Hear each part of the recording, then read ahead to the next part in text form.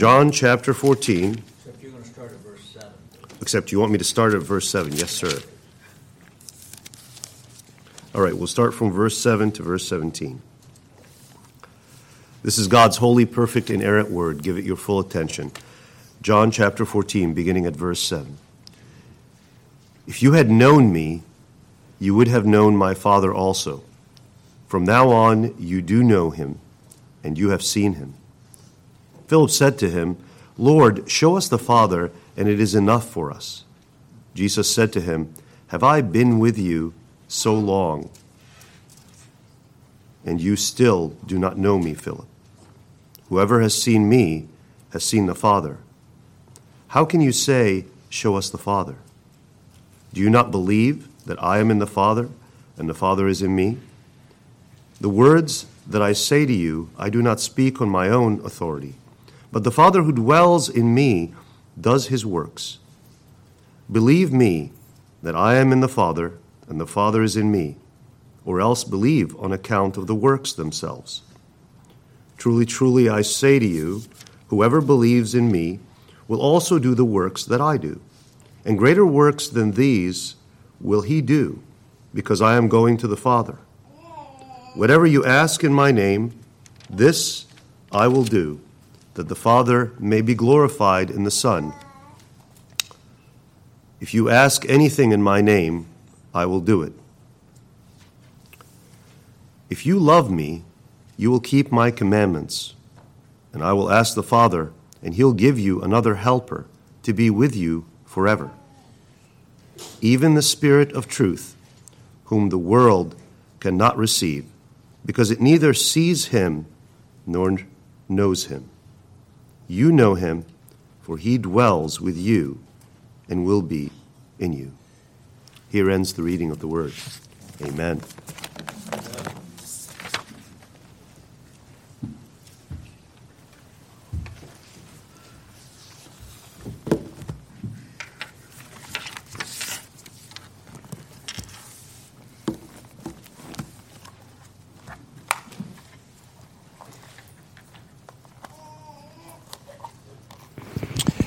Okay, we'll watch for the echo.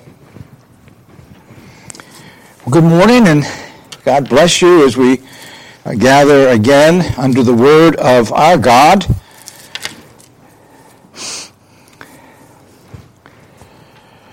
When General MacArthur had to flee the Philippines and skip down to Australia, he made a very bold promise to the Filipinos. He said, it's not working? It's providing the same echo, so I would recommend you. Okay. He said it's providing the same echo. Oh, no. He said, I will return. That was a bold promise to bolster the courage and the patience of the Filipinos as they were about to be occupied by the Japanese army. Now, in God's providence, General MacArthur was able to keep that promise and to be victorious in the Pacific Front. But there was no guarantee, was there? He could have even put down a big pledge of $1 million that he would return, and that pledge still could not guarantee that he would return. But when our Savior was preparing his 11 closest disciples for his departure, he actually said that and much more. He said, I will return. I'm going to return for you in a few days and spend 50 days with you, or 40 days with you. And then he said, I'll return at the end of the age for you. But meanwhile, he lays down a pledge that's more than a pledge, though. It's a person. And his returning then is coming in the form of the Holy Spirit, of whom we have just sung. Now, what we have in these few verses is essential to everything that Christ is teaching in the Upper Room Discourse. Everything, all the comfort, all of the hope of the future is bound up really in what he says right here. So we need to pay close attention. As we saw last night, Jesus promised or commanded the disciples they need not be afraid, rather exercise faith in him, which is the same as faith in the Father. And by that very simple commandment, he identifies himself as divine, equal with the Father. And he says it's necessary that I go because I'm going to prepare a place for you. And that's phase 2 of the mediatorial work. When he completed his humiliation in his death, burial, he rose again from the dead. He ascended into heaven and received then the inheritance and the gift of which we will speak this morning. Now, in the subsequent verses, he reinforces the fact now that he is God. As I mentioned last night, these 3 chapters, I think, are the most comprehensive statement in Scripture about the deity of God the Son, the deity of God the Holy Spirit, and the remarkable, incomprehensible mystery of the 3 in 1 and the 1 in 3. So Christ, in that early section that we read, clearly identifies that he and the Father are one. If you've seen him, you've seen the Father. And on the basis of what he's going to accomplish then through his works, greater works will be done then by the church, by the disciples, and throughout the ages, because Christ is going to be at work as the glorified Savior, working in and through the church by the power of the Holy Spirit. So here in this little text, we're introduced this morning to the person and something of the work of the Holy Spirit.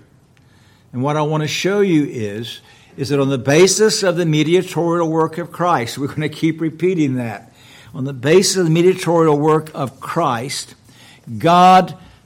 Christ promises that God will send the Spirit to those who keep his commandments.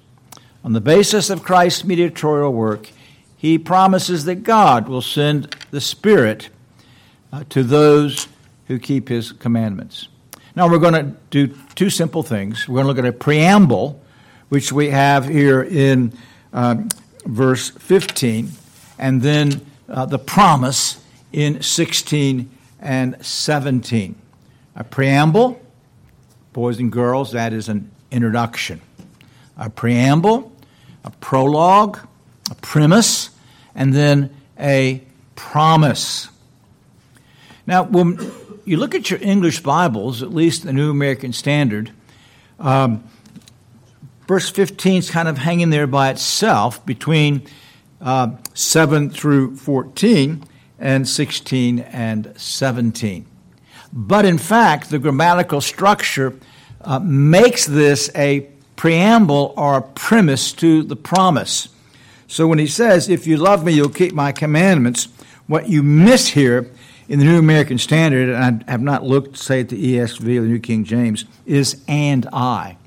And it's a peculiar word. You'll find it in the Gospels, John's epistles. It's those 2 words, and I, put together. So there's a clear connection. If you love me, you'll keep my commandments, and I will ask the Father. So first we must look at this preamble. And what we have here is a new focus on love. They loved Jesus. They would do anything for him if bravery didn't fail them. And they were heartbroken because he was going to leave.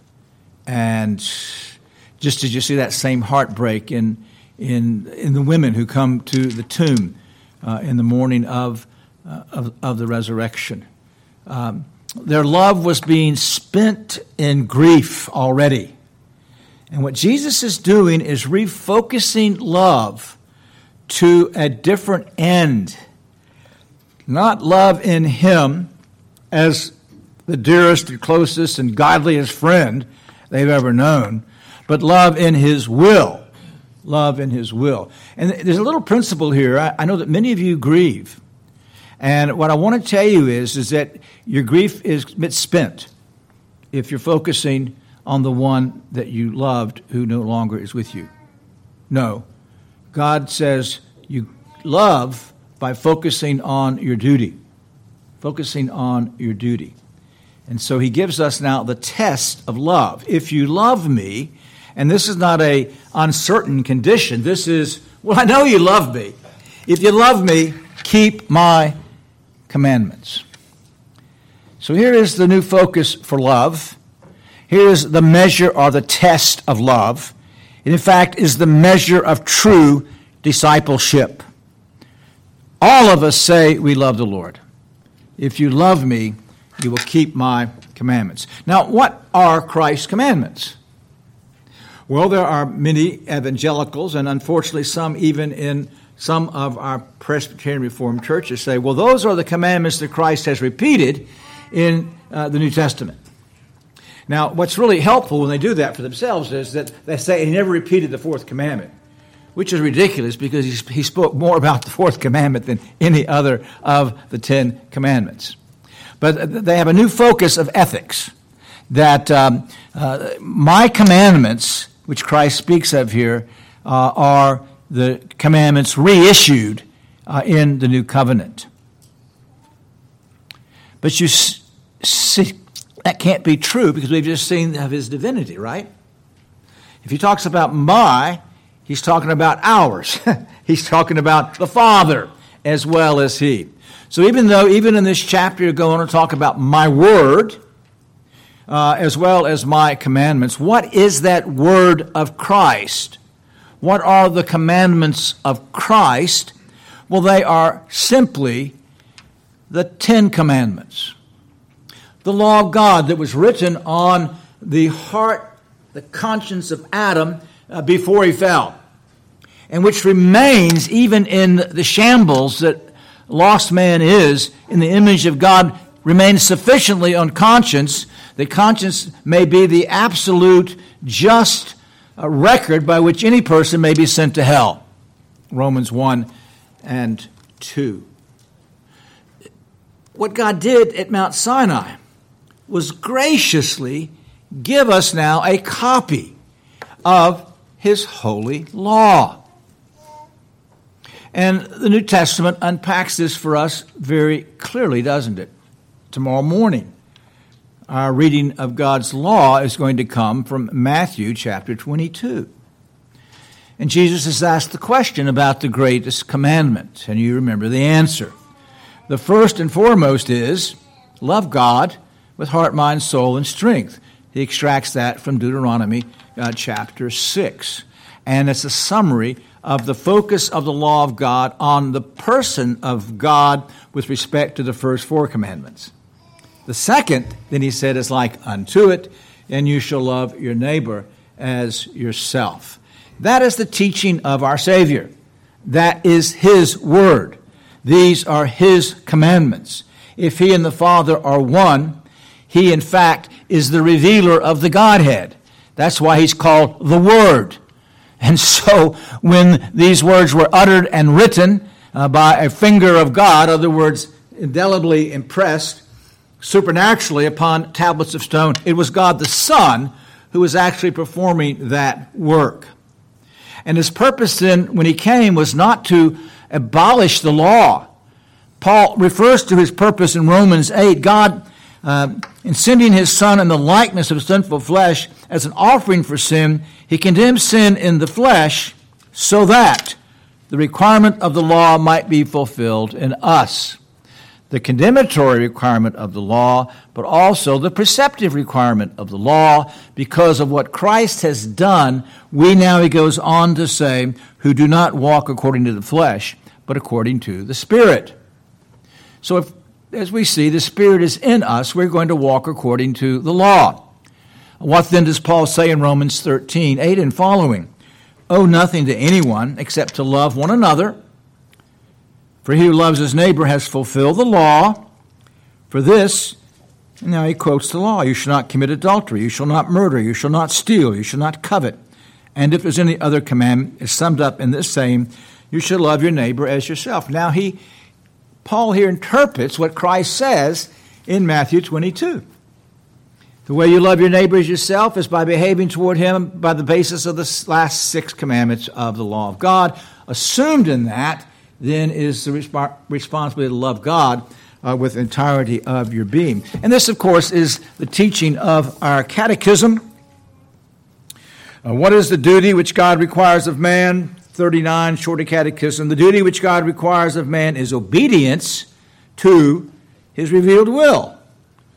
What did God at first reveal to man for the rule of his obedience? The rule which God at first revealed to man for his obedience was the moral law, wherein is the moral law summarily comprehended.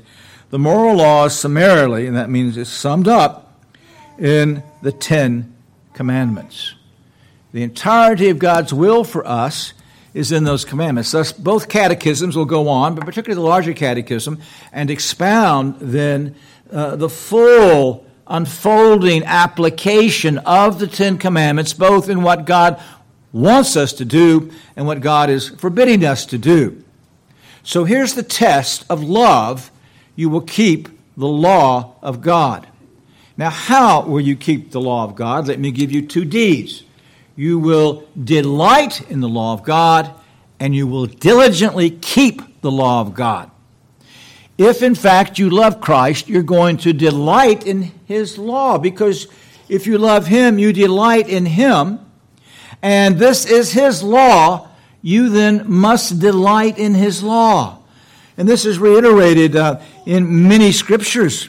In the first place, John will say later in 1 John, this is the love of God, that we keep his commandments, and the commandments are not burdensome.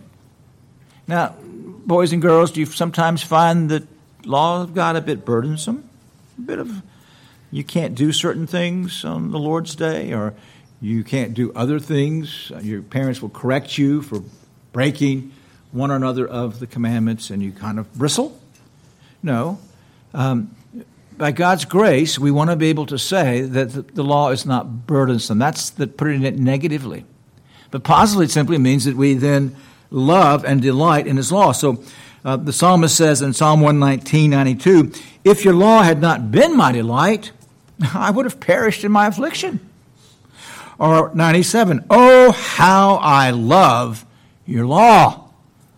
Now that's what Christ is looking for when I say delight, that we delight in his law, and we delight in all of his law.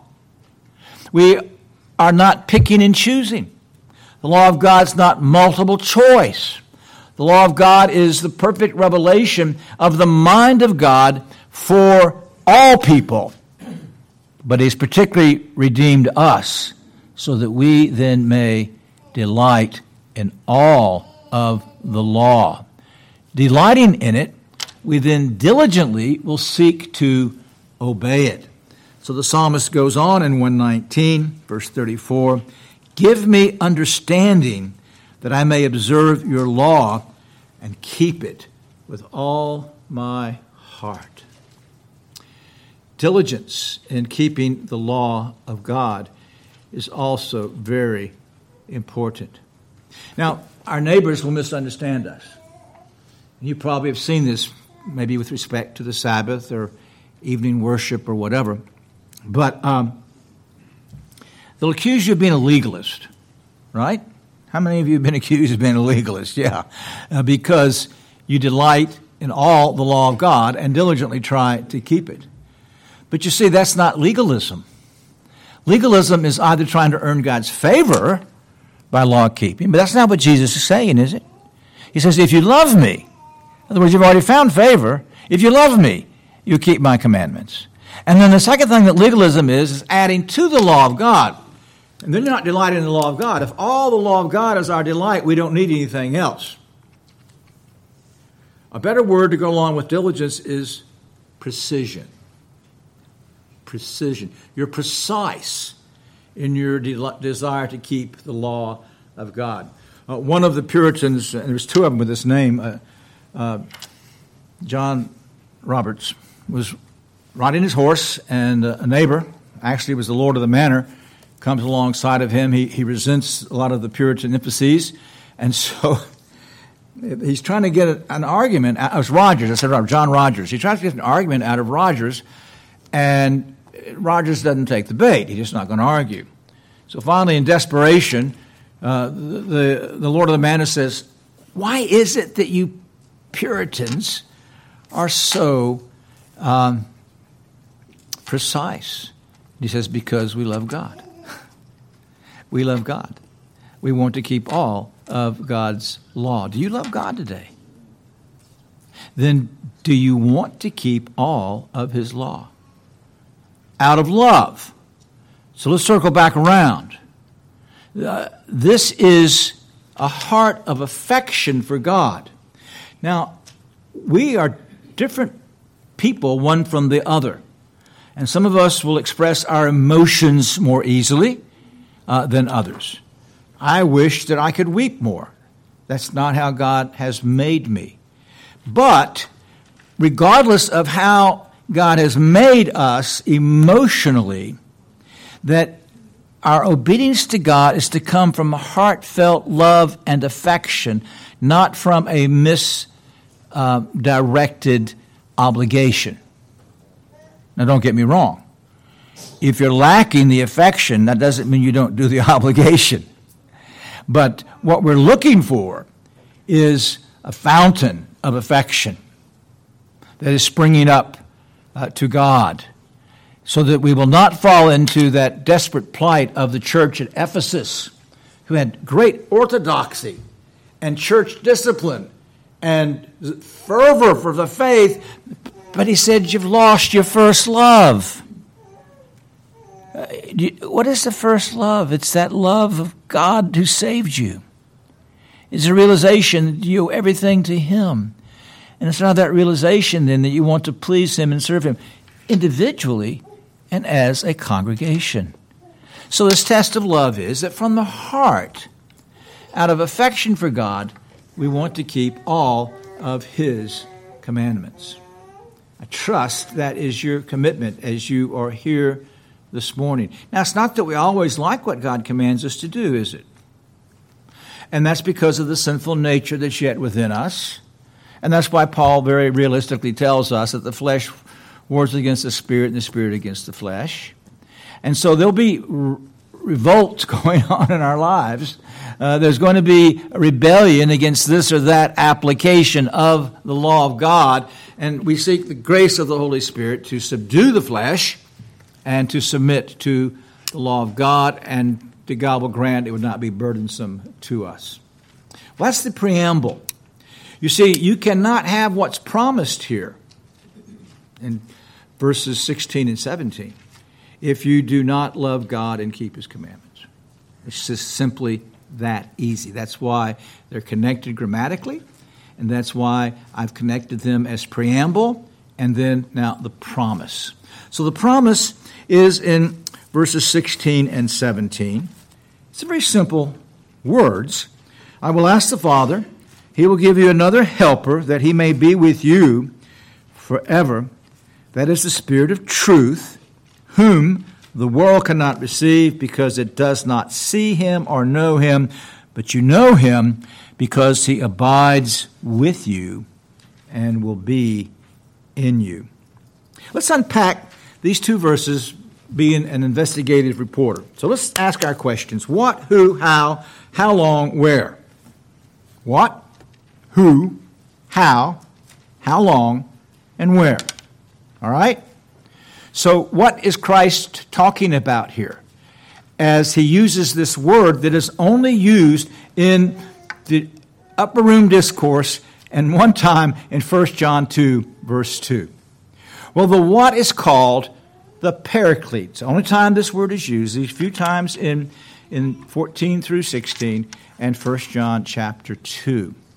Sometimes it's spoken of as comforter. Now, the verb it comes from means to exhort or to encourage. I've always translated it to come alongside of and speak the necessary word.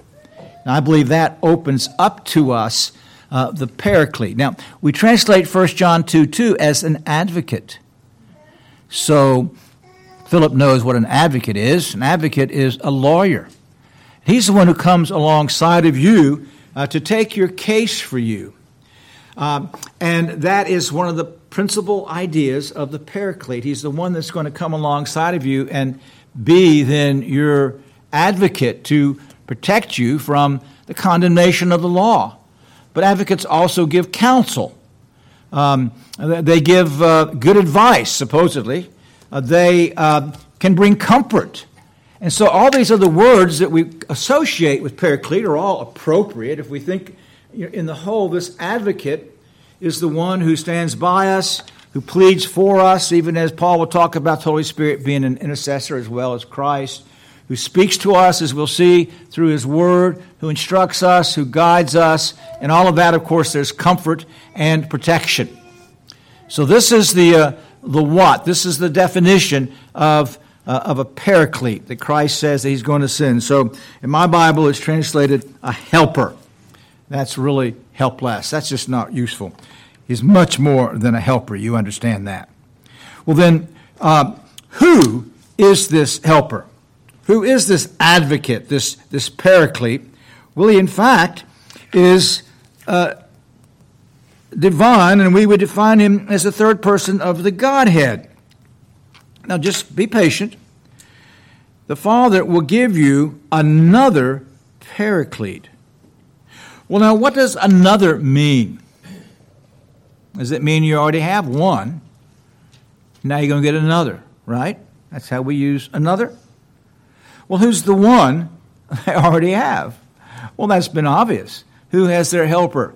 Who is trying to comfort them as he's leaving? Of course, that is the Lord Jesus Christ, who's already clearly taught that he is the Son of God. And if you've seen him, you have seen the Father. You've seen God himself. So now is another one, which means this is going to be one like me. And so immediately he's notifying us that this other one, if he's like him, is also going to be divine. And here's the first insight into the deity of the Holy Spirit, because he's another Christ. He's another comforter. He's another advocate. And as Christ is doing his heavenly work on our behalf, the Spirit is the conduit and the personal agent of accomplishing that work in our lives, in the gathering and perfecting of the elect. So he is a person, and he is a divine person, and in fact is called the Spirit of truth. Now, who just said that he's truth? Well, we saw last night. It is the Lord Christ. I am the way. I am what? I am the truth, and I am the life. So this other comforter now tells us that he's also the one of truth. That as the first one is the truth, the other one also then, as the Holy Spirit, is the Spirit of truth. And again, this will get unpacked in other passages, but as such, we're told that he will guide us into all truth. So he is the true revelation of the Godhead, and he is the fulfillment of all that's been promised with respect to the work of Christ, and he is going to then lead us or guide us into truth. So how is he going to come? How will he be sent to us? So we've seen the what and the who. We'll look at the very first part of verse 16. I will ask the Father, and he will give you another helper. Now here's where I relate this to the mediatorial work of Christ. The I will ask, the word ask can be used of prayer, but its greater significance is just coming alongside and asking something. So when in Luke chapter 4, when they left the synagogue in Capernaum and they go into Peter's house, they ask him to take care of the mother-in-law and to heal her. Now, that was simply a request of friends to a friend to do what they knew he could do. And when the word ask is used here, in contrast to the word prayer that we had in the previous verses, there is a different word for ask. So when he says, if you ask me anything in my name, I will do it, that's a much more intense word of supplication. But here, this asking, which can mean prayer, but in the context here, it means to come alongside of and actually speak as an equal. And isn't that what Christ does in John 17? Years ago, we looked at that prayer together. He's not coming as a petitioner, really, is he? He's coming and he's laying down the covenant. and claiming then out of the covenant transaction all that belonged to him. Well, that's what he's talking about here, that this covenant that was made in eternity with the three persons of the Godhead and then with God the Son in prospect of incarnation was that he would take to himself a human nature and he would come to earth, obey the law of God fully, fulfilling the demands of the covenant of works, and then offer his perfect life as a sacrifice, meeting the punishment of the covenant of works by his obedience, crucifixion, death, burial, and resurrection and ascension. Now, all that is behind, I will ask the Father, because Christ had a reward. And this reward is mentioned, for example, in Ephesians chapter 4. And that is, he is received the Holy Spirit. Now, the Spirit was involved in the work of Christ throughout the ministry on earth, but now he has received the Holy Spirit with the power for the Holy Spirit now to be sent as the Spirit of Christ. And he refers to God the Father first, that he will send the Spirit. But the Spirit sent by the Father is the Spirit who has been purchased to be sent by Christ. This gets into a very interesting theological question. The original Nicene Creed said that the Spirit proceeds from the Father. And in the Eastern Church, they kept that. But in the Western Church, in Rome, they added a word, and it's quite famous. It's called the Filioque controversy, which is Latin for "and the Son." Now, the Western Church was right theologically, probably wrong to amend a document that belonged to the whole Church of Christ and should have gone about it a bit differently. But so what we see here, and it's very interesting, in John 14, 15, and 16. So here, he says, I'll ask the Father, and he will give you the other Comforter. And then in 14:26, the Helper, the Holy Spirit, whom the Father will send in my name. Now there's that relationship of the mediatorial work of Christ and the Holy Spirit. But then in 15:26, when the Helper, Paraclete, comes, whom I will send to you from the Father, that's the Spirit of truth. And then 16:7, but I tell you the truth, it is to your advantage that I go away. If I do not go away, the Helper will not come to you, but if I go, I will send him to you. Now, if you want to write those down, it's 14:26, 15:26, and 16:7, along with what we have here in 14:16. Now, you put all this together. The Father sends him. He is from the Father, but the Son sends him from the Father, and then the Son sends him. And this is how we get to this, that the Spirit proceeds from the Father and the Son. You remember that there's this, what we will refer to as an economic relationship, or the personal properties of the Trinity, as the Larger Catechism defines them, and that the Father is of none. He's the Father, begotten of none. The Son is begotten of the Father, and the Spirit proceeds from the Father and the Son. This completes the circle of the Trinity of the three in one. They each then have a role within their place, although because God is one, all members of the Godhead are active in what each one does in his separate calling and capacity. But this reminds us of the fullness of the Godhead.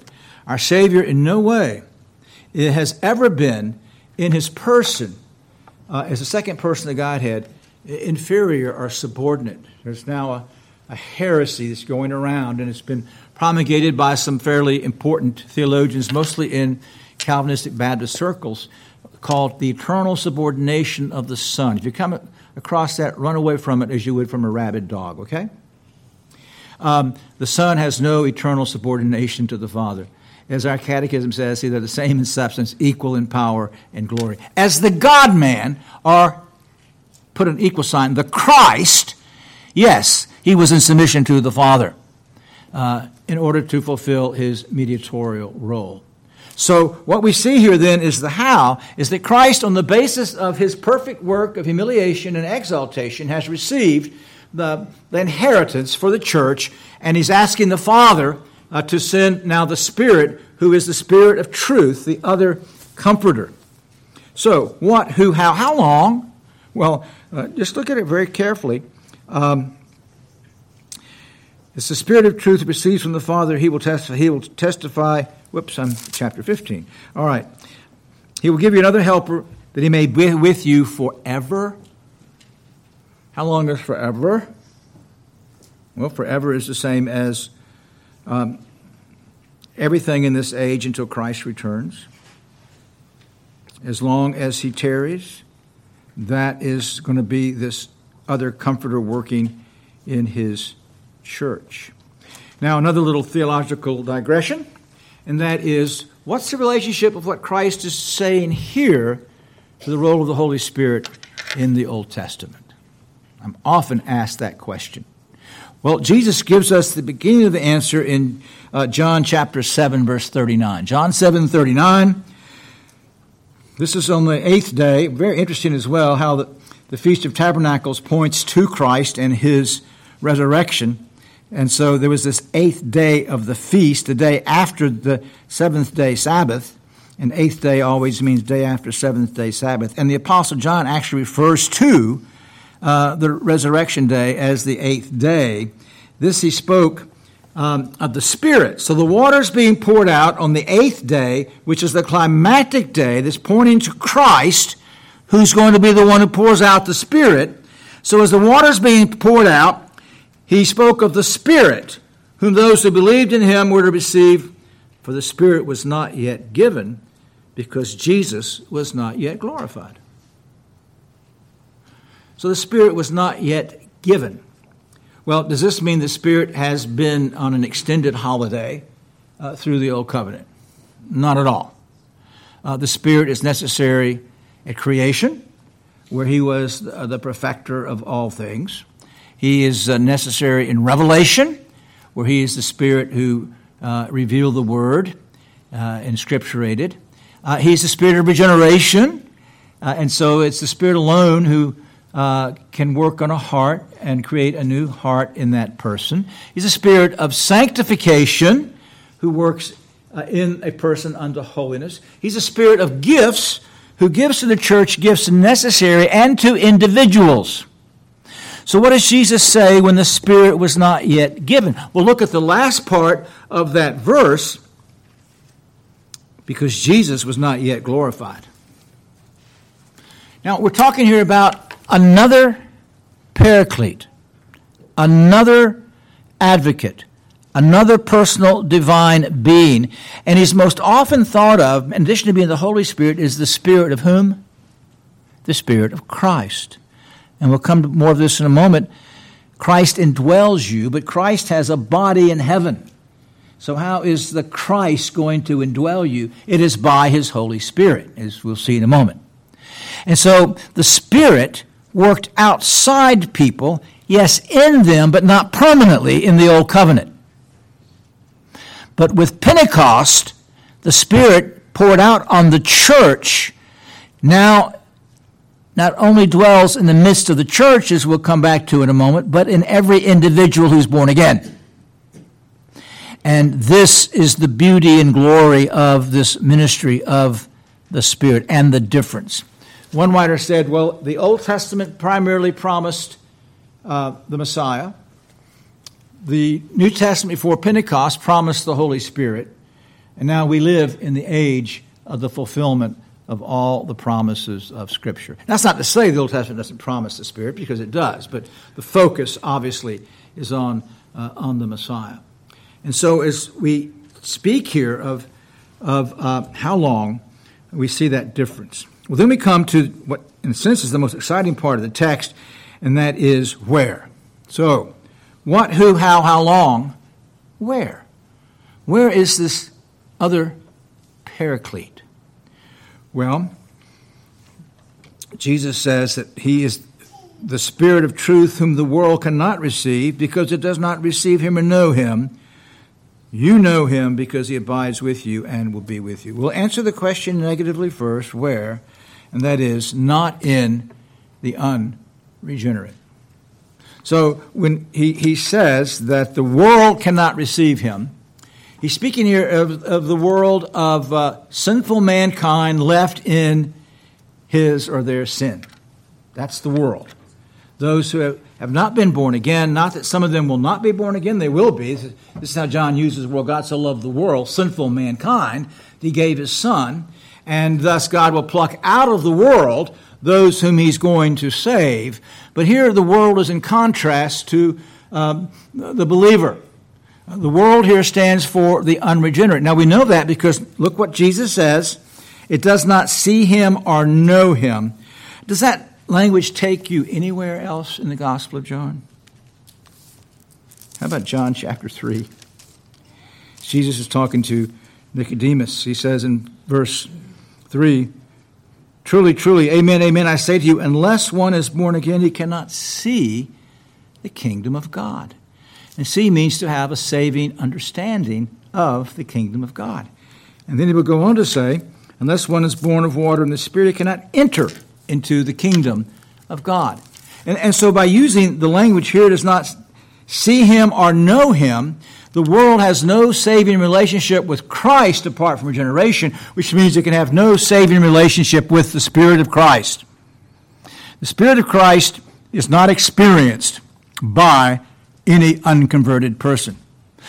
That person may speak long about the Spirit. They could define him as the third person of the Godhead. They could talk about all of his work, but they will never experience the reality of the Spirit of Christ in them, testifying to them of the beauty and glory of Christ, and working in them this comfort that Christ has promised, as well as the sanctification that we all need. If this morning the idea of a Holy Spirit being personal and dwelling and operating in you is foreign to your experience, if you've never experienced any of the sweetness and joy, not always, but sometimes, of the gospel, the sweet assurance of Christ as Savior, which is the testimony of the Holy Spirit to us, then you could simply be in a very weak spiritual condition, but you also could be unconverted. You understand that? Because the world does not see or know the Holy Spirit.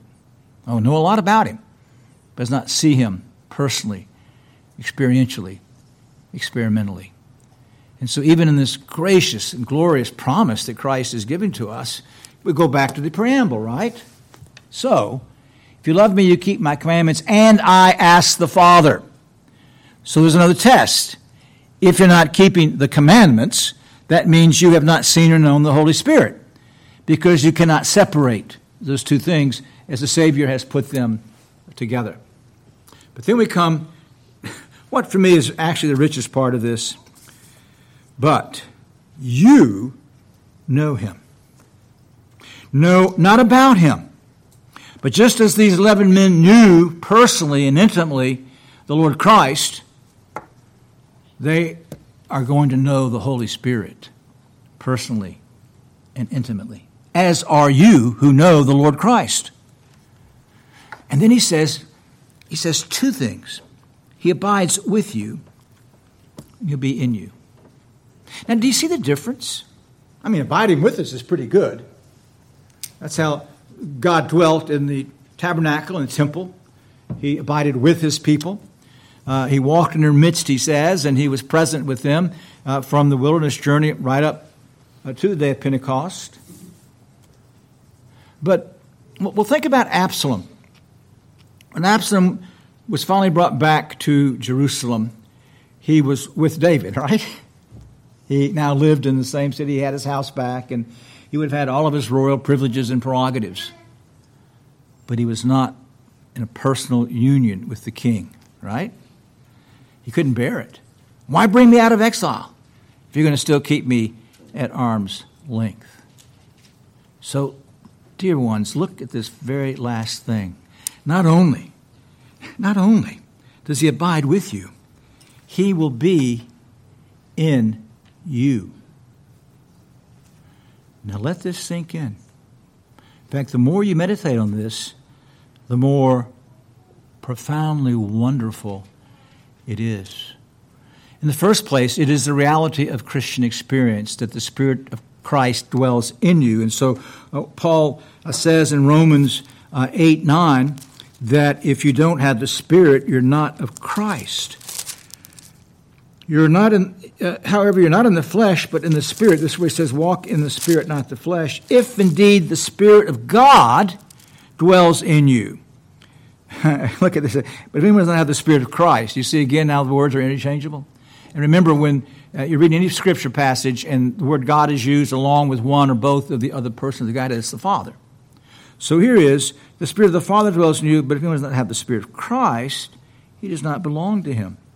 The silly business of charismania that says that that you can have Christ as your Savior, but you have to go through a certain experience to have the Spirit of Christ in you.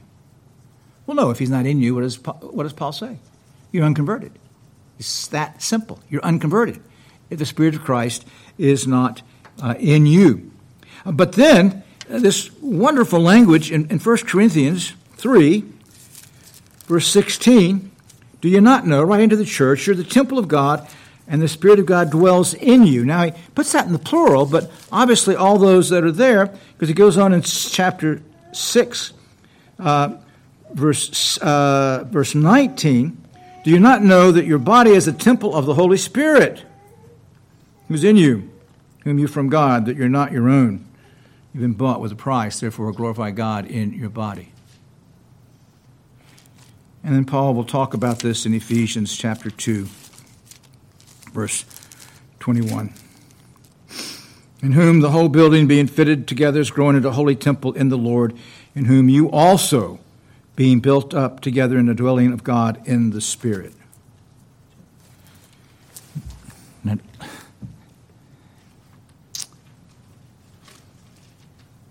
if you're in Christ, the Spirit of God dwells in you. And that means, dear ones, that the triune God is dwelling in you. We're often not taking that last step because the three are one. And what the one does, all three do. And so, this incomprehensible triune God, by his Spirit, is dwelling in you as a church, but more significantly, is dwelling in each one of you who are in Christ. Just meditate. Let it sink in. What are we being told here? That we are the temple of the triune God. And how that impacts everything then. We go right back to, if you love me, you'll keep my commandments. Of course, we want to be pure because we are God's temple. And there will be the fountain of love because he is in us. The love of God poured abroad into our hearts. And we will grow in holiness because he's the Spirit of holiness and sanctification. We will grow in our grasp of truth. But this where is so important because all the other promises of 14 through 16 are premised upon everything here, but the climax, the where. Isn't it beautiful? And so, on the basis of the mediatorial work of Christ, he did come back. MacArthur came back. That was great in God's providence. But Christ came back with the claim that Father would send the Holy Spirit to those who keep his commandments. And you see how they're connected. But do you see then this inheritance that belongs to you today? And boys and girls, you've been baptized. I hope and pray to God that means already the Spirit has given you new hearts. But understand, even by your baptism, you have been related to the people of God, among whom the triune God dwells by his Spirit. Should that not be reflected in your attitudes and your behavior? That you live in the presence of God, but also in the glorious hope that is yours, that you can trust in the Lord Jesus Christ and he will save you from all your sins. So this is part of your inheritance, boys and girls, as children of the covenant, and we want you to make it your own by making covenant with God and closing with him in your covenant oath and owning him in that covenant. But every one of us who's in Christ this morning has this inheritance of the Spirit of the triune God, called the Spirit of Christ, because within us He's communicating every single thing that Christ has and is doing for us. Everything. Nothing is missing of every promise and every work. And so you pray that, as we sang, you pray for the Spirit to do this work in you. You pray to be filled with the Spirit, which simply means that He'll work in your affections and your will each day. And throughout the day, you pray to be filled with the Spirit, to walk in step with the Spirit, to be led by the Spirit. It's not some extraordinary experience, it's daily Christian living. Because He indwells you and He empowers you. And whatever your task is, then you do it in dependence upon the Spirit. Whether it is working on a school problem, or keeping house, or books, or lawyering, or building, or whatever you do, you ask God's Spirit to enable you to do it. You live in dependence upon Him. And then you live in dependence upon Him for your sanctification. Because He's the agent of sanctification. We have means to use. And we'll talk about those in the second hour. But He's the sanctifier, the Spirit of truth, the Holy Spirit. And so you seek Him with confidence. Because you see, Christ has purchased for you holiness and has promised you the Spirit to work that holiness in you. So God bless. Let's pray. Lord, we thank You for this most remarkable preamble and promise as You tell us that if we will try to love You in obedience, that You will give us the Spirit who will enable us to love You in obedience. What a glorious circle. We praise You that Christ has purchased for us this most remarkable inheritance, that one like Him, another divine person, comes to us and indwells us and makes us the temple of the triune God. May we never be the same, Lord, as we meditate on this most incomprehensible truth. Amen. Amen.